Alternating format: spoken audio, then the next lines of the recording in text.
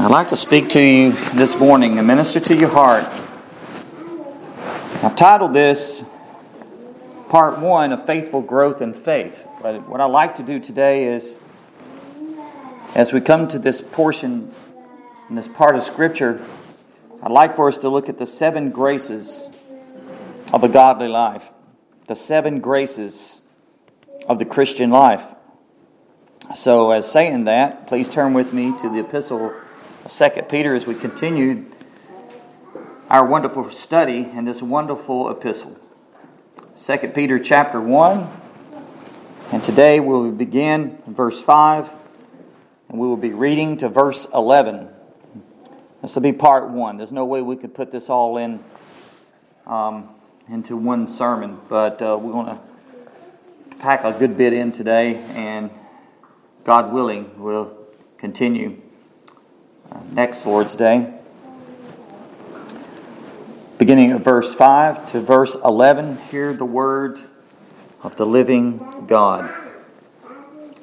But also for this very reason, given all diligence, add to your faith virtue, to virtue knowledge, to knowledge self-control, to self-control perseverance, to perseverance godliness, to godliness brotherly kindness, and to brotherly kindness love. For if these things are yours and abound, you will be neither barren nor unfruitful in the knowledge of our Lord Jesus Christ. For he who lacks these things is short-sighted, even to blindness, and has forgotten that he was cleansed from his old sins. Therefore, brethren, be even more diligent to make your call and election sure. For if you do these things, you will never stumble. For so an entrance will be supplied to you abundantly in the everlasting kingdom of our Lord and Savior Jesus Christ. Stop right there and let's seek our Lord in prayer together.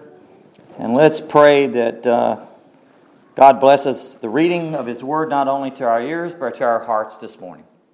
Let's bow in prayer.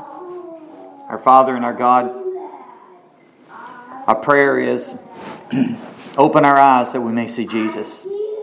Only you can open our eyes. And as the autistic blind young man prayed and sung, open the eyes of our heart, Lord.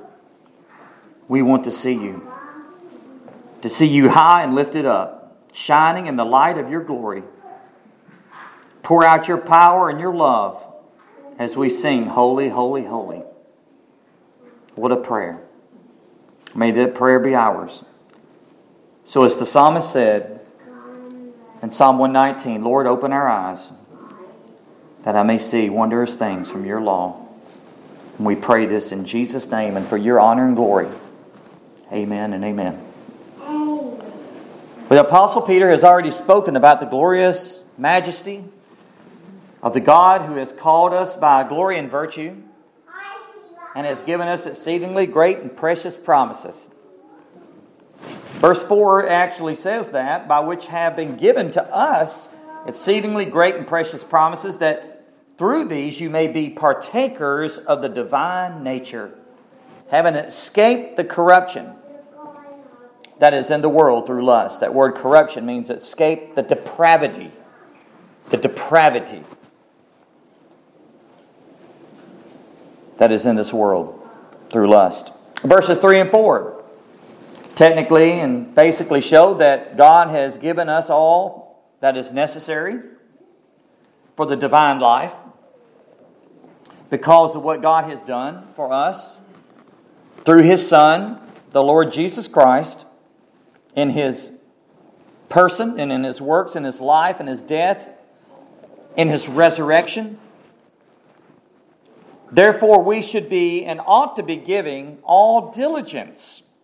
And that's what we need to underscore as we look at this text this morning, is to give all diligence. That word, those 3 words, basically means to give due diligence, is to pay close attention to the matter that is at hand. And this is what the Apostle Peter is telling us, is that we pay close attention to what he's about to say. That means with earnest application. That means with careful study. That means that we are to apply ourselves diligently, and that's sanctification. That's what we're going to look at. To every single word that proceeds from the mouth of God. Because God has given, and He's a giving God, isn't He? No one can outgive God. His divine power, He's given us divine power to all things that pertain to life and godliness. Through the knowledge of Him, through the knowledge of Jesus Christ, through the knowledge of God who has called us by glory and virtue. So we must be diligent in cultivating. I think that's a key word there, because sanctification is cultivating. This time of year, a lot of people begin to cultivate the ground. They break up the ground, the hard ground, to plant and to sow. And there's not going to be any fruitful garden unless the ground is cultivated. And this is what he's saying. We are to cultivate. That means we labor. A garden doesn't happen automatically, does it? God will send the rain and the sunshine to make things grow. But we have to get out there with our hands. We have to plow. We have to sow. We have to tend to the weeds. And this is what basically is being said here, because God does the miracle work. That's salvation. That's regeneration. But the sanctification is in our side too. You got the theological words here is monergism. I get my words right. Monergism. That it's all of God. Got tongue twisted. And the other sanctification is synergistic. It's basically cooperating with God. Now that's what we believe here. That's Scripture. And every time I try to pronounce a theological word, I get tongue twisted. So I need to watch myself, don't I? But because God has given us divine power to us, all things that pertain to life and godliness through the knowledge of Him who has called us by this glory and virtue, we are to be diligent in cultivating. And this is what I want us to look at for the next several weeks.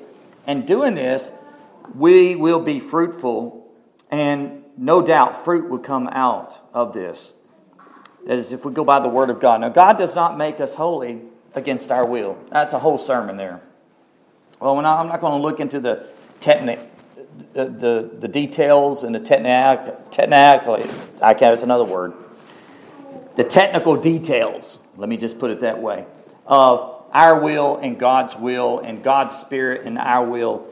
There's a mingling, okay? God doesn't work against our will. He does work within our will, but it is all of God, right? It's a mystery. It really is. Even the greatest theologians can't figure this out. But God does work through it, not against our will. Even though we are in before salvation, we do not have the capabilities to come to Christ. That's why salvation is all of God. But when it comes to sanctification, there is a cooperation. There is a cooperation. Not in salvation. No cooperation there. God does it all, right? But in sanctification, there is cooperation. So, in manual labor, which is sanctification, and by the way, have you not found out this to be true? That manual labor is hard work. Sanctification is hard work. Our flesh seems to try to bog us down and slow us up. That's why we are to discipline ourselves. Well, this is exactly what Peter is talking about. Manual labor in the power of the Holy Spirit, by the way. We cannot do this labor within our own strength. And I don't know about you, I cry out daily, Lord, give me strength for the day. Give me power. Give me help. Give me grace. So I could give more to Him. Because He's the source of all of it. And as He comes and blesses us and gives, which He has given, we're to give back to Him. That's worship, right? And this is what worship's all about. Let me give you a scripture, and you know this. make an application here on spiritual diligence and discipline. Philippians chapter 2, verse 12 and 13, very familiar verse, says, "Therefore, my beloved," Paul, this is the Apostle Paul, "as you have always obeyed, not as in my presence only, but now much more in my absence. Work out your own salvation with fear and trembling." Now notice what he says. Work out your own salvation with fear and trembling. And here's the key. For it is God who works in you. He does the work in you. And I got this word circled right here. Both to will and to do for His good pleasure. That's the glory of God. That's God's good pleasure. But notice what he says. God works in you both to will and to do. Isn't that wonderful? That's true sanctification. So sanctification in detail is to be applied. There must be, and I like these 4 words. Remember these 4 words. I tried to tack this on to my sermon today as an outline, but these 4 words it can be added to everything that's being said here. It's not my outline, but let me give you 4 words I think it's very important for sanctification. What are they? The first word is diligence, as it says in the Scripture. Diligence. The second word would be desire. The third word would be determination. The fourth word would be discipline. Remember those 4 words. Diligence, desire, determination, and discipline on our part. Not God's part, our part. But God gives us the strength and the power through His grace. But remember those 4 words. Diligence, desire, determination, and discipline. Yea, there is no way we can have sanctification unless we have those 4 words that's active within our hearts and our minds and our lives. So each one of these must be present. They must be present in order to cultivate fruitful growth.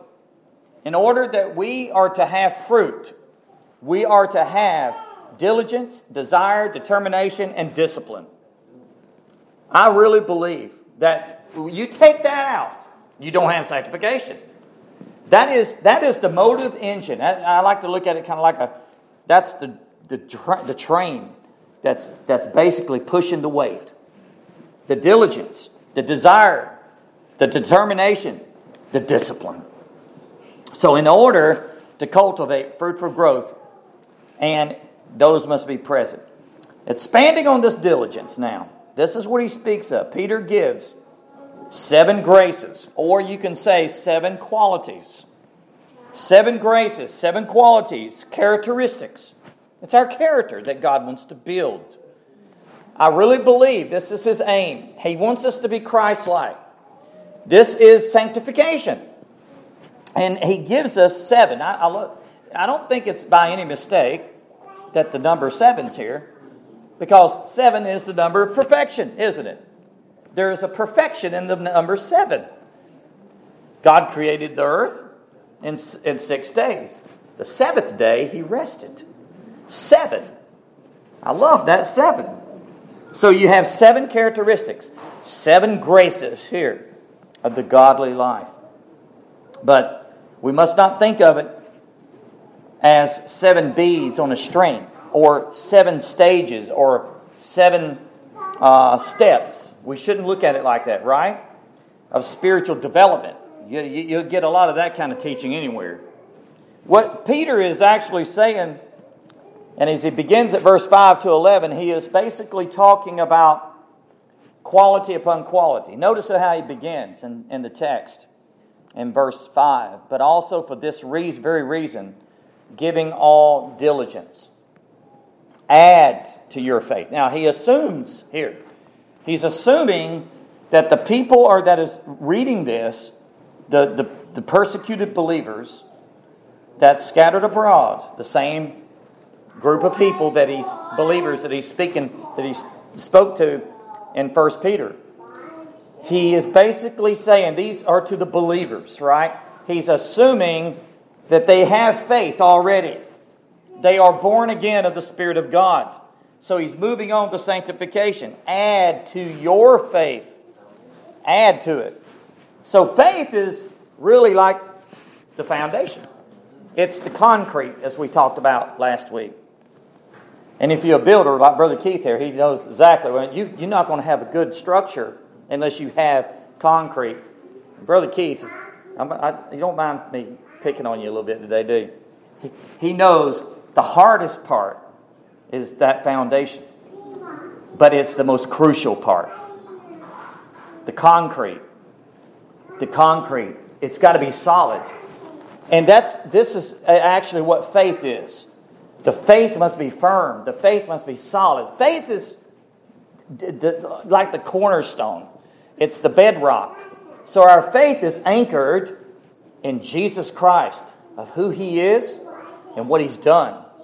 So going on, the word here translated add means in the Greek, I love this, to supply generously. To supply generously. In other words, you can actually say, add to your faith. Supply generously to your faith. That's what he's saying.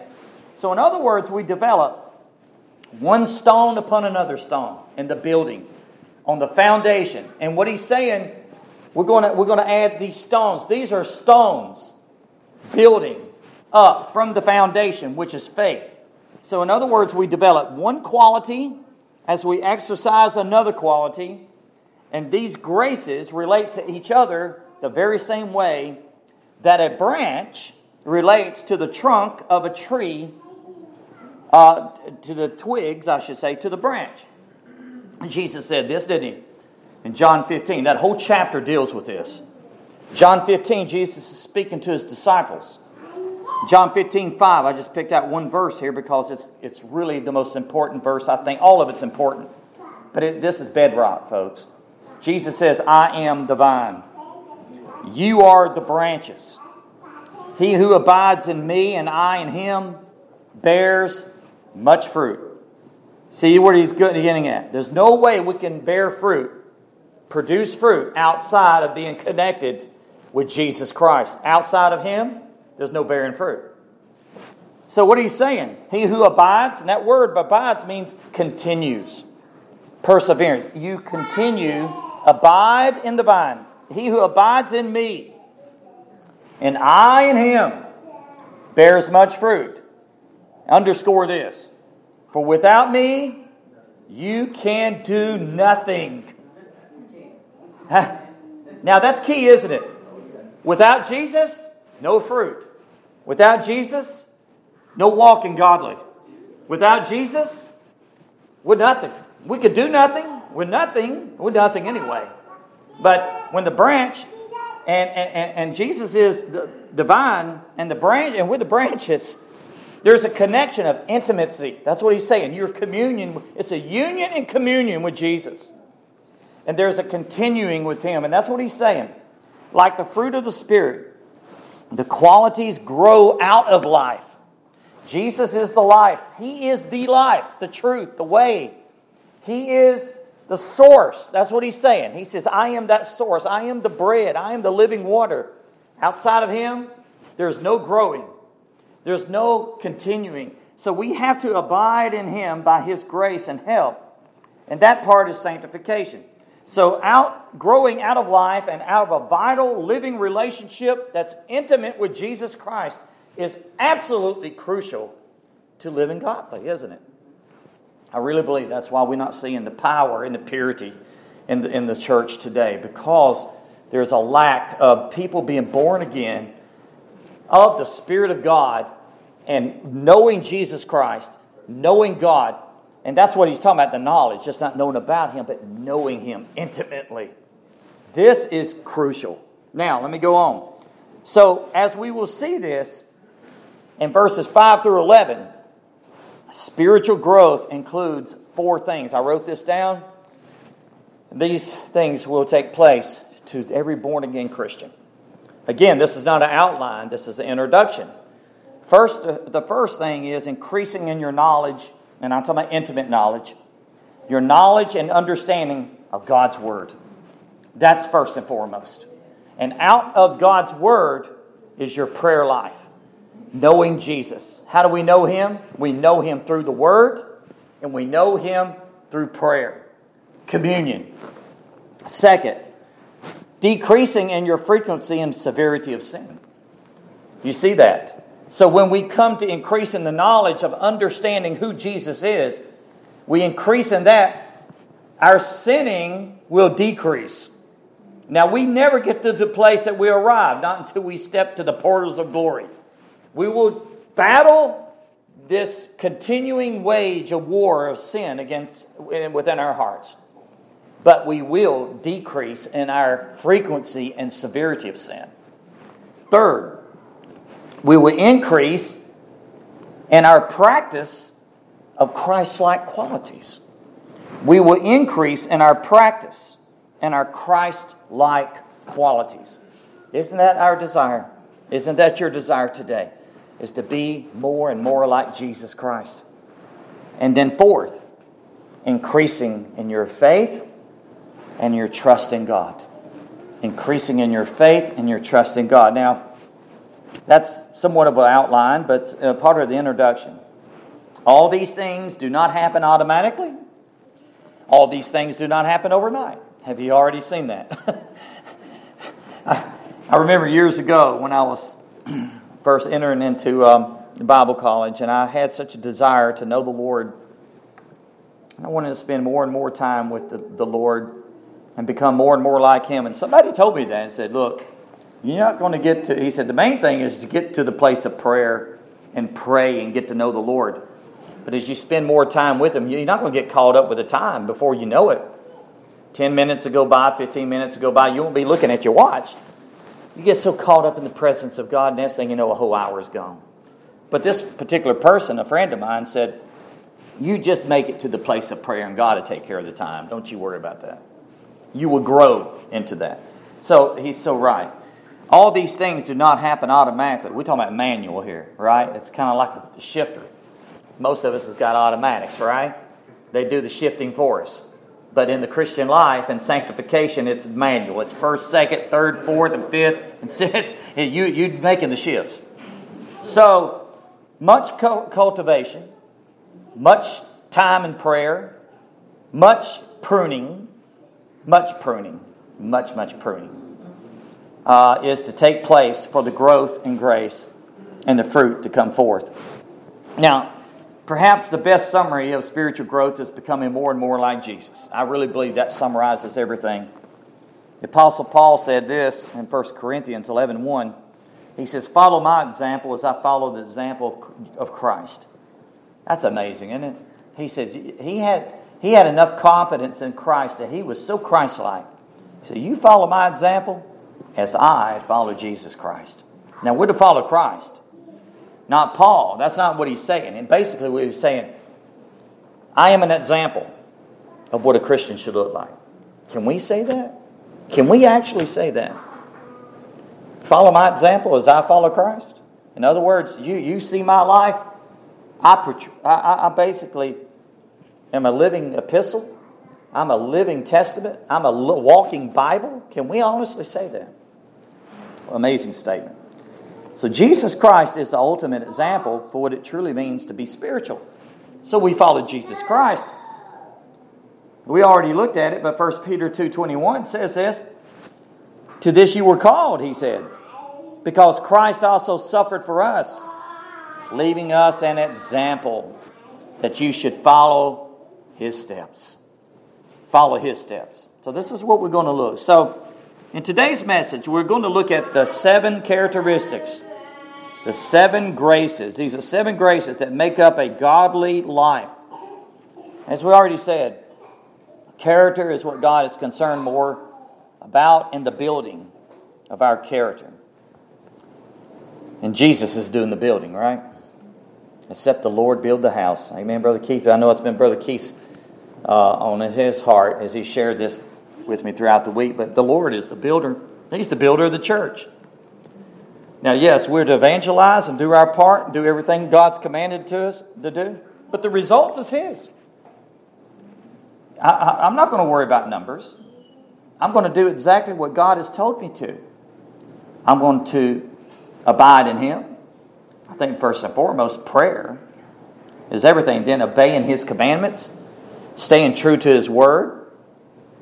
And each and every one of us has a calling in this, what God has called us to be as the church. But Jesus is the master builder. He's the master builder. So let's see what the Lord has to say to us about spiritual growth in these wonderful verses. Look at verse 5. I'm not going to dry up this week. I'm going to keep cough drop and water in me. Verse 5. But also for this very reason, given all diligence, add to your faith virtue, to virtue knowledge. It's verse 5. What's Peter saying? He begins this statement. Add to your faith. As we already seen, the Greek word for add means graciously, to generously add to it. But it is also the source and the English word for chorus. I love this. It means chorus. It literally means to gather a chorus. So in this wonderful chorus that Peter is gathering together by the Holy Spirit, the 7 graces, as if you please, if all the 7 graces are followed through, it will result in harmony of the soul. There will be a harmony. It's like an orchestra. Don't you love the orchestras? You get orchestras. Some people say band, but I prefer orchestra. Orchestra, you got the harps, and you got the saxophones, and the French horns, and you got the pianos, and you have all this coming in harmony to hear this beautiful piece of music. And you got the conductor that's conducting. Isn't it beautiful to hear an amazing piece of music? But that's, in a sense, what Peter is kind of doing here. There's a chorus gets coming together that's in harmony. And each one of these graces, each one of these 7 graces will come into harmony together. So the first, and let me put this down. If you add faith, if you put faith as one of them, you have 8. But outside of faith, and we're not going to say faith is the foundation, okay? Because he says add to your faith. So counting virtue, knowledge, self-control, perseverance, godliness, brotherly kindness, and love, you got 7. So we're adding to the faith. If that's 7, that builds to the faith. Now, like I said, if you add faith as a number there, you have 8. But I believe it's 7 that's added to, because that's what he says, add to your faith. Faith is crucial. Now, we looked at faith, and let me give you a little bit more on faith, because it's foundational, isn't it? Acts chapter 3, verse 16. Peter says this, in his name, talking about the name of Jesus, through faith in His name. This is after the healing in Acts, and a miracle took place of a beggar that was blind, and the power of God came through Peter and John. This man got up and leaped, and he was he was miraculously healed, and everybody saw it and glorified God. And he said, no, it's through His name, through faith in His name, has made this man strong, whom you see and know. And then he says again, yes, the faith which comes through Him has given him this perfect soundness in the presence of you all. So faith, Romans 3:28. Therefore we conclude that a man is justified, declared righteous by faith apart from the deeds of the law. Romans 1:17 was Luther's favorite text because God used this to open up his eyes to the gospel. For in it, speaking of the gospel, the righteousness of God is revealed from faith to faith, as it is written, the just shall live by faith. So faith is foundational. Salvation. Hebrews 11:6. Don't you love Hebrews 11:6? But without faith, it is impossible to please Him. For he who comes to God must believe that He is a rewarder of them, of those who diligently seek Him. So faith, genuine, authentic faith, living faith, faith that works, God grants as a free gift, gives eternal life to spiritually dead people to whom He wills. Isn't it amazing? It's a gift.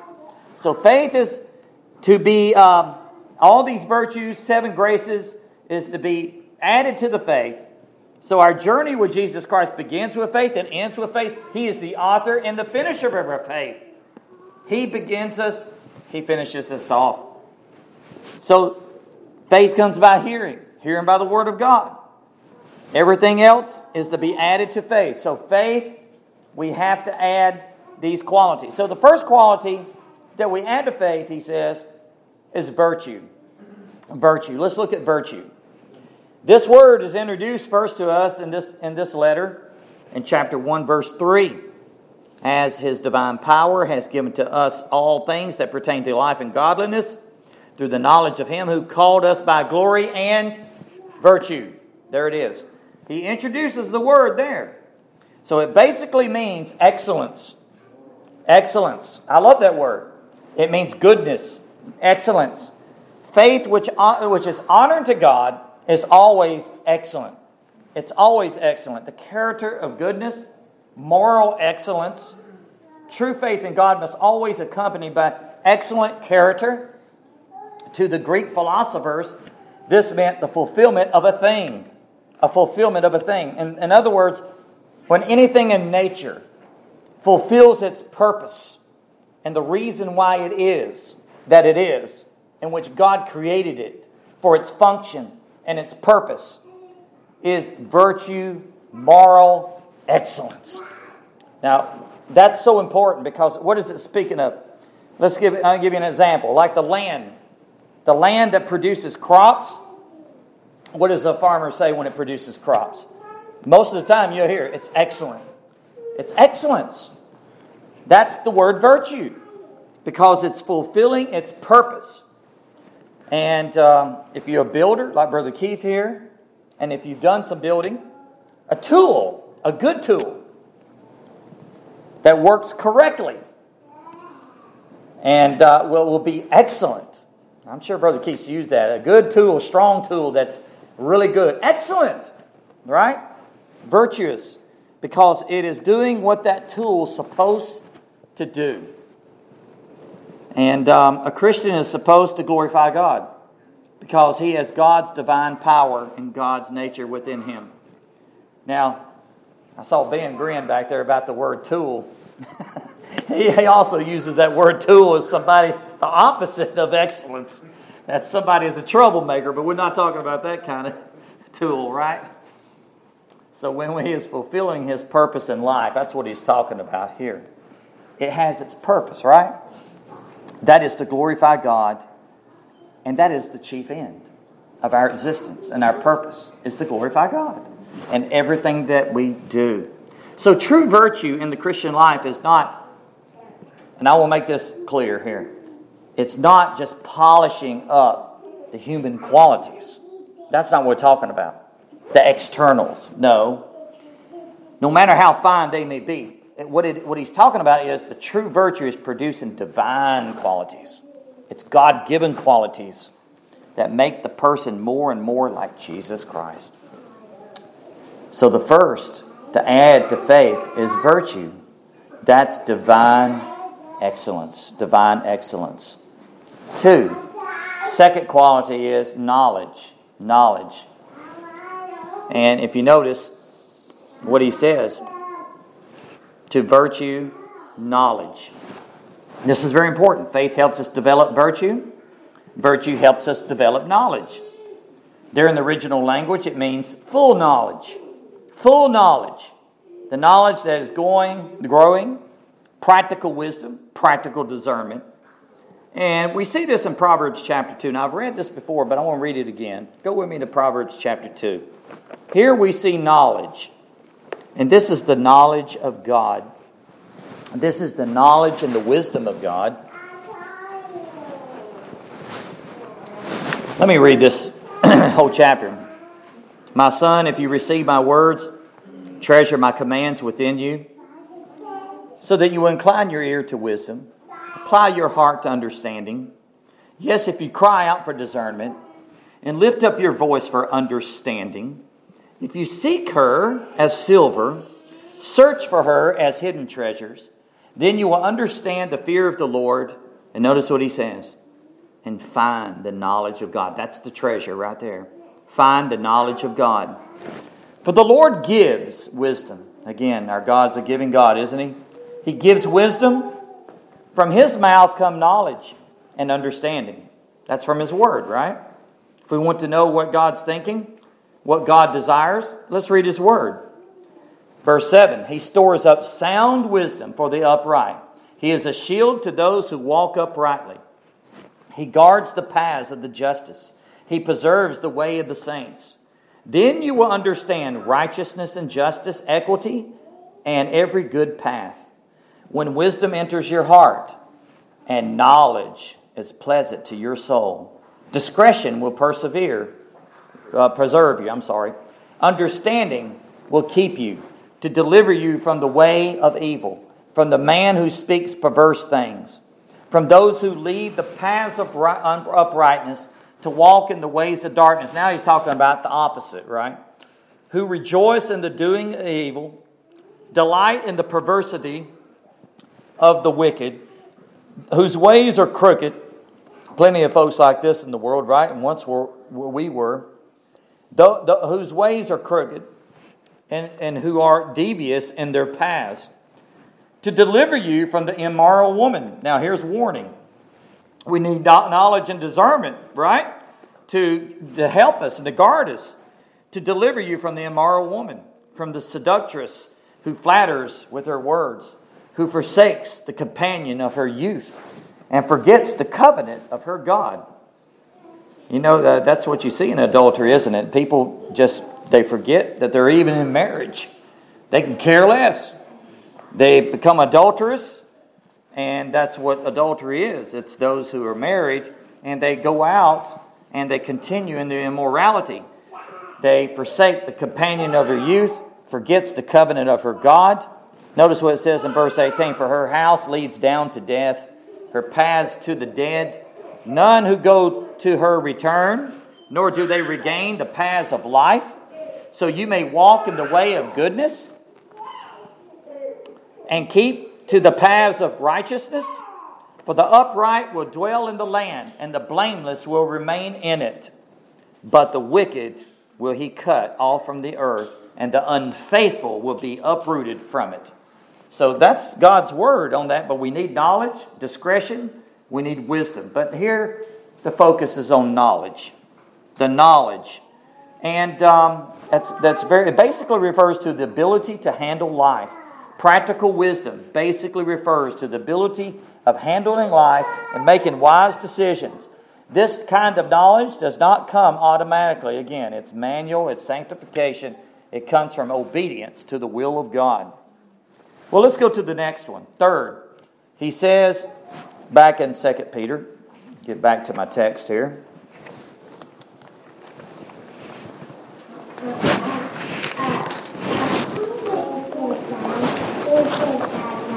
Look at verse 6. To knowledge, self-control. Self-control. This was a big one, isn't it?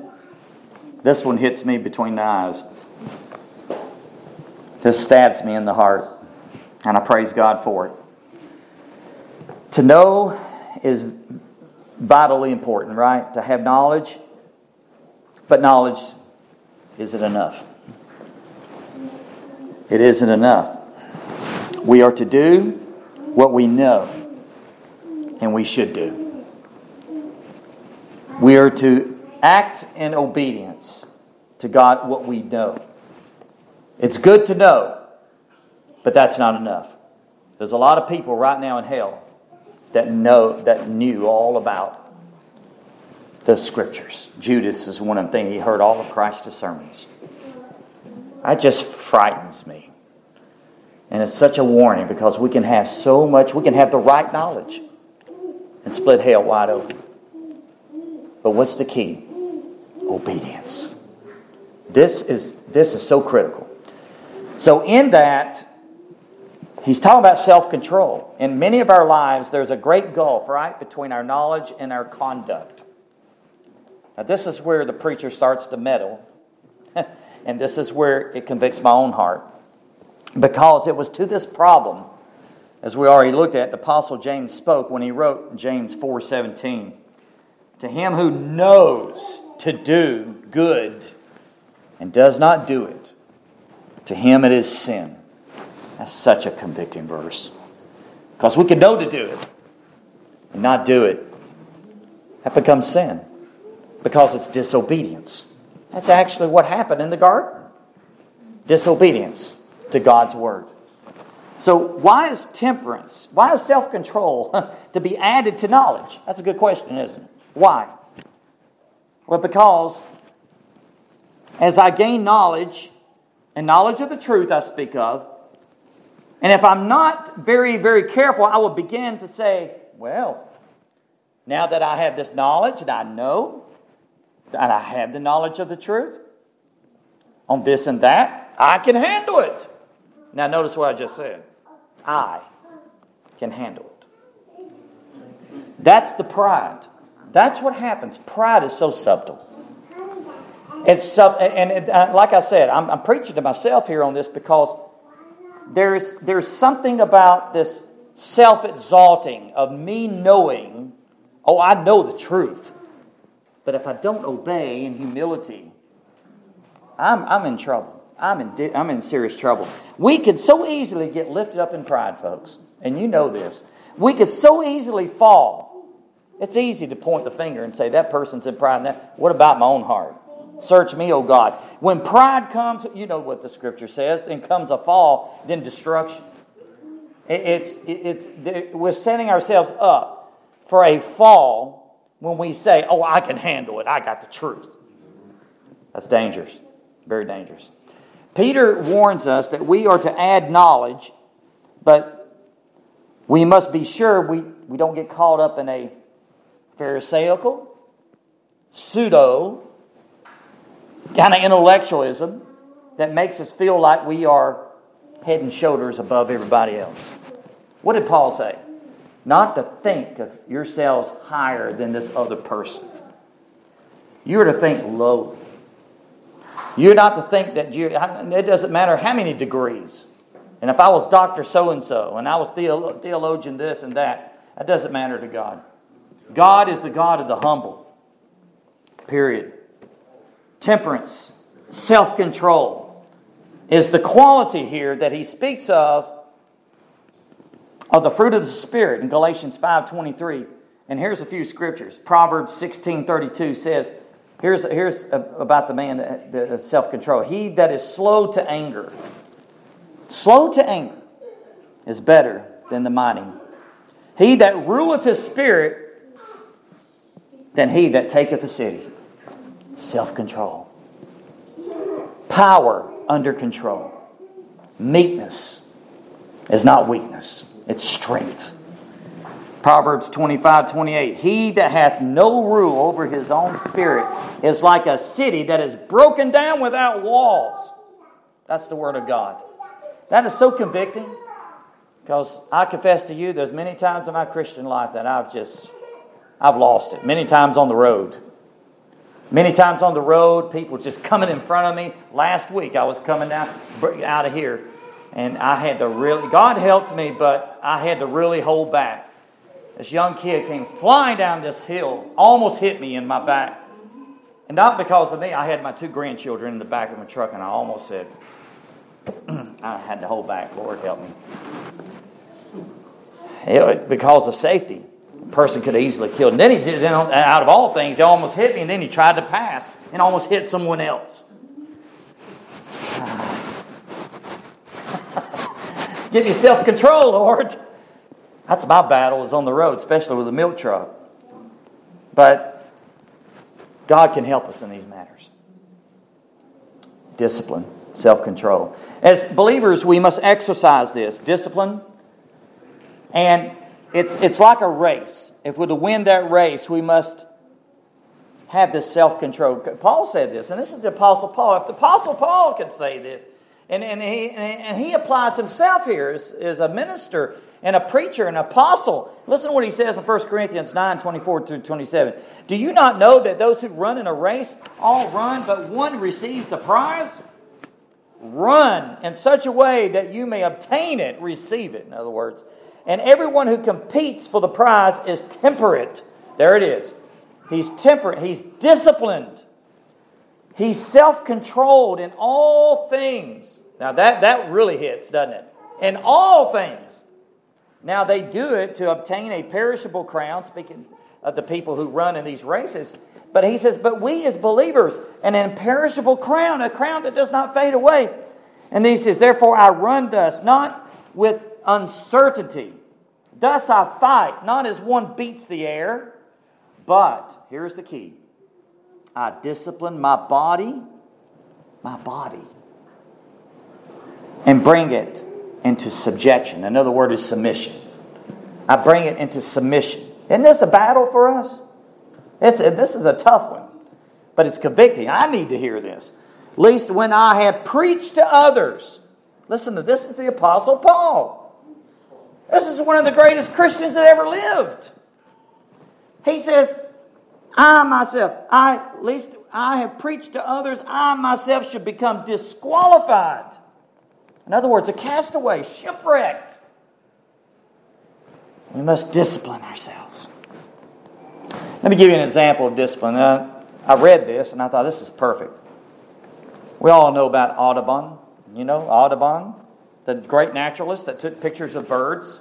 He made it his passion, his whole life, to take pictures of birds. Listen to this. This man was disciplined in doing this. He was willing to undergo prolonged discomforts to learn more of the world of birds. And I'm quoting from old preacher Robert G. Lee. He was a great preacher back in the day.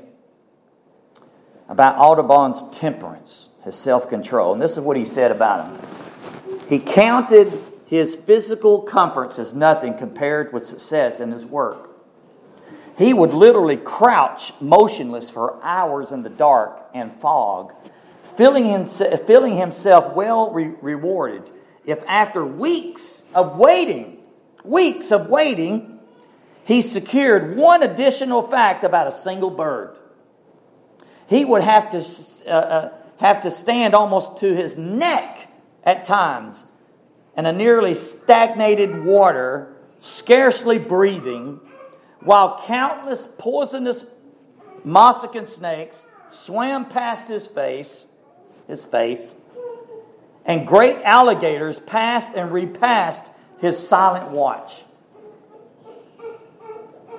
And Robert G. Lee says, and this is what Audubon says, it was not pleasant. It was not, I bet, it was not pleasant, he said. And his face glowed with enthusiasm because of that passion of taking pictures of birds. But what of that? He says, and what of that? I have the picture of the bird. Oh, beloved, that's the end quote. But let me say this. This, beloved, was a man that had a passion for taking pictures of birds. He disciplined himself for that. And here we are, children of the living God. God has given us so much more, and we have the Holy Spirit of God within us that we may be helped and disciplined for ourselves. Oh, because of the examples of others, beloved, the crying urgent need of the hour in this perishing world is the personal peril of wrecking our testimony. We should discipline ourselves so that Jesus Christ will be glorified and give Him the best of our life. I was so convicted when I read that about Audubon. This man had a passion for taking pictures. We have a passion for Jesus. The greatest man, the greatest Savior, God in the flesh who ever lived. Well, let's go to the fourth one. The fourth, self-control, perseverance, or patience. For this is the ability to endure when circumstances are very hard and difficult. Self-control has to do with handling the pleasures of life, while patience relates primarily to the pressures and the problems of life. Now I want you to think about that. Often the person who gives in to the pleasures is not disciplined enough to handle the pressures either. He gives in, but he also gives up. You see that? We need to be constantly reminded that the Christian life is a battle and it's a challenge for endurance. And that's what encourages us, does it not? I need to hear messages. Give me the truth and the whole truth. But I need to hear messages, how can I endure? How can I continue?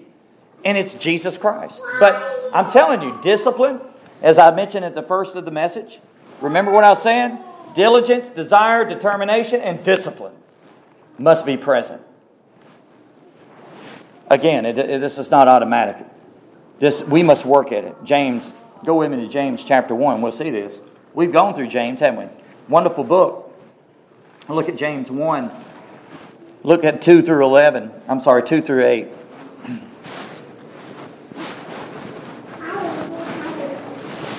Here's endurance.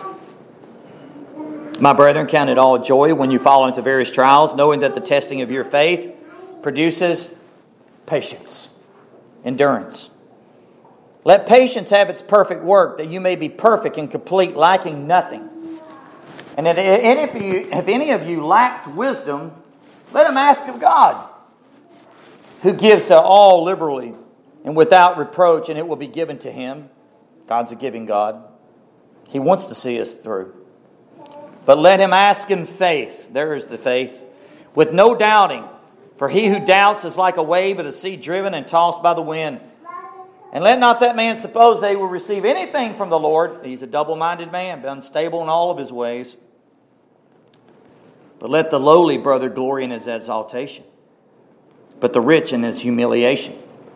Because as the flower of the field will pass away, for no sooner has the sun risen with burning heat, than it withers with the grass, its flower falls, and its beautiful appearances perishes, so the rich man will also fade away in his pursuits.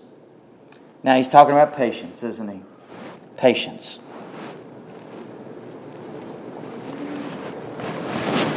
Gives the upright.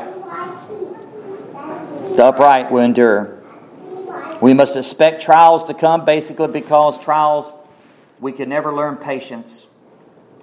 And by faith, we let our trials work for us, right?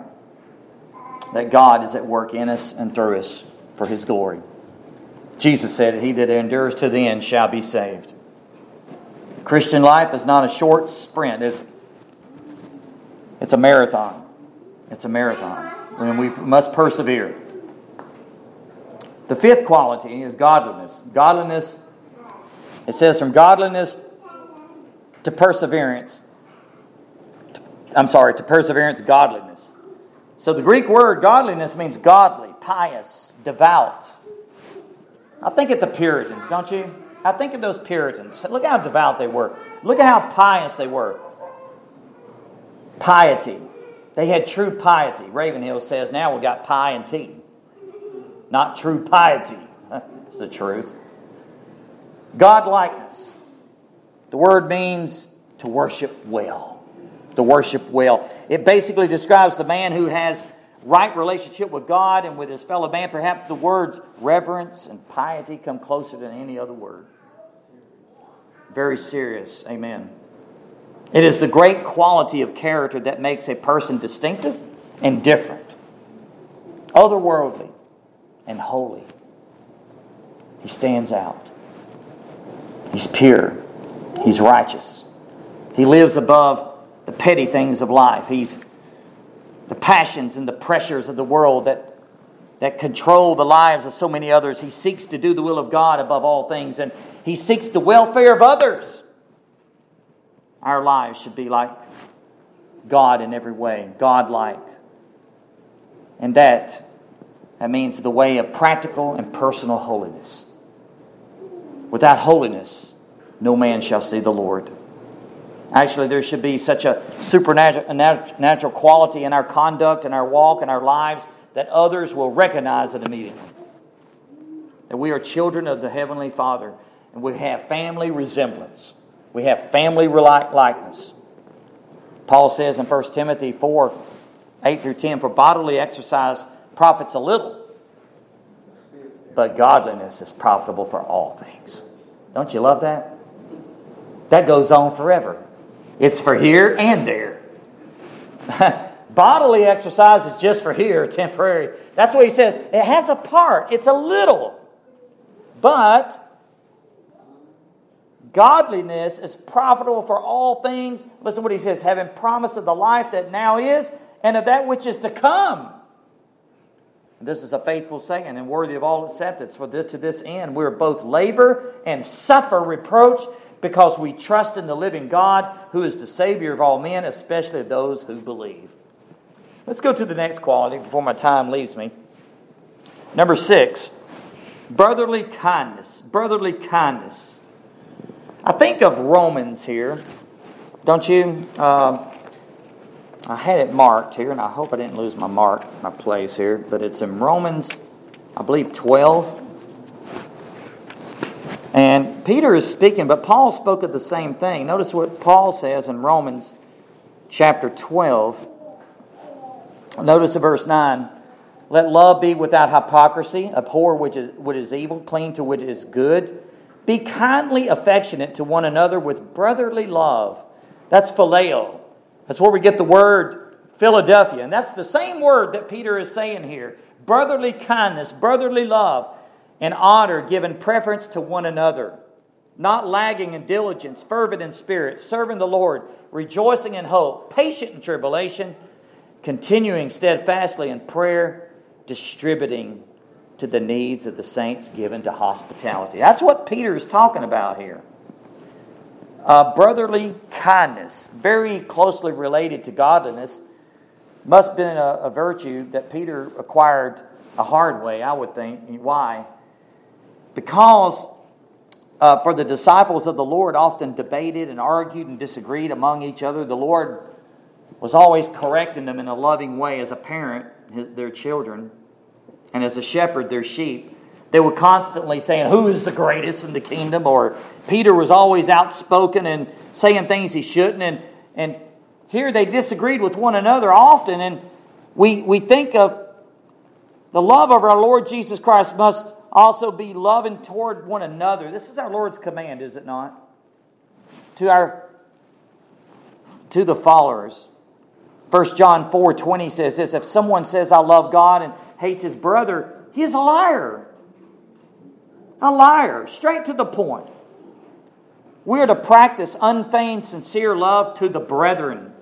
1 Peter 1:22, and not just pretend that we love them, but actually love them in deed and in truth, just not in word. Hebrews 13:1, let brotherly love continue. Romans 12:10, be kindly affectionate one to another with brotherly love, as I just quoted. So the truth is that we love our brothers and sisters in Jesus Christ. That gives us evidence that we have been born of God. And why we know that?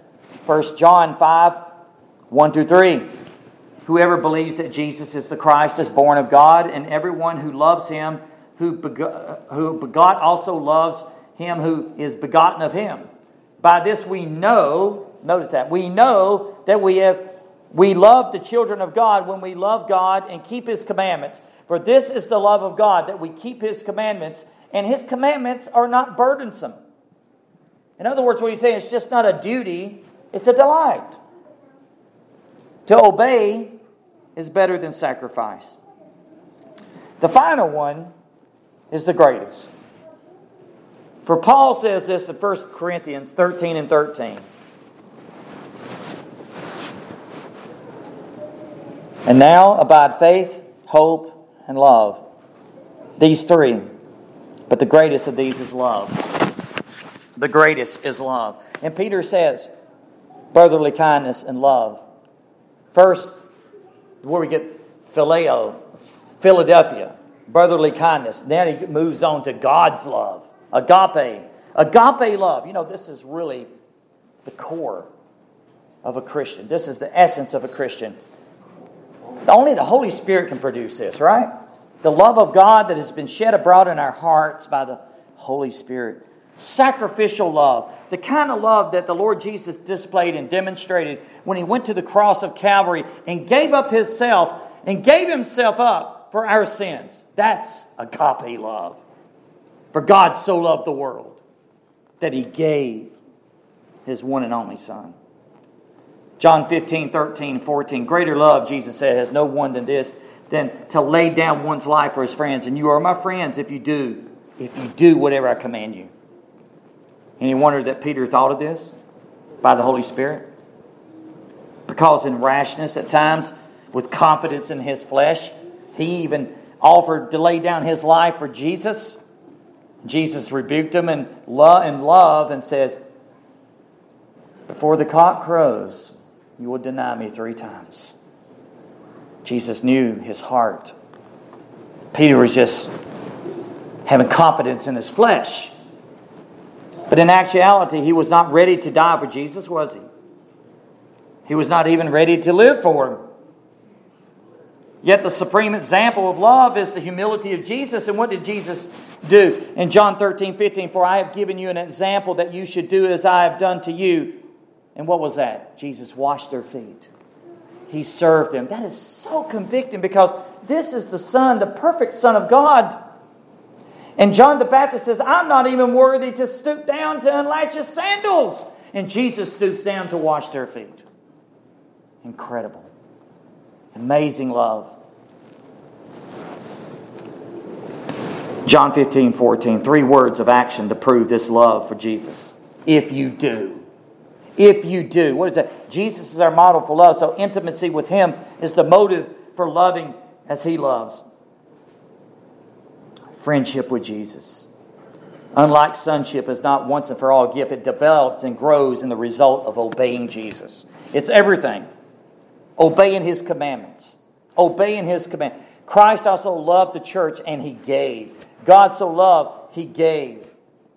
We are to give. We are to give and sacrificially give. We can show our love to one another by giving our time, our talents, our treasures, our most important of our lives for others. So let me conclude with a true story. And you're well familiar with this story that you know very familiar. T.E. Macaulay was the father of Ed Macaulay. Ed Macaulay was one of the men that was speared to death as one of the 5 young missionaries slain by the spear of the Auca Indians in Ecuador. One night as they were on their knees, they had a prayer meeting together. The father of Ed Macaulay, T.E. Macaulay, prayed this prayer.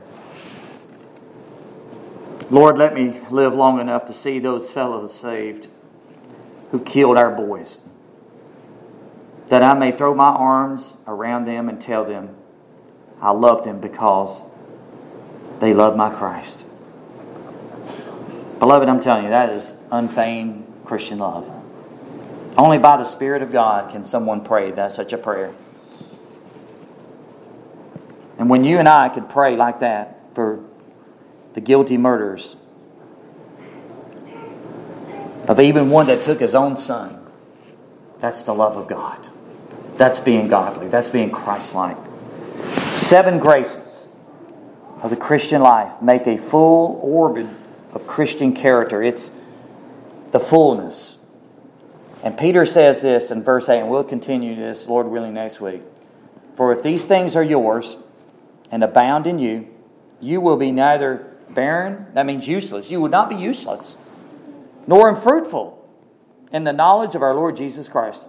You will not be useless. You will be fruitful, nor unfruitful in the knowledge of our Lord Jesus Christ. So Spurgeon, let me close with a Spurgeon quote. Spurgeon says this on these graces. As we have seen a mason take up first one stone and then another, then gradually build a house, so are we Christians to take first one virtue, then another, piling up these stones of grace upon one another until we have built a palace for the indwelling of the Holy Spirit.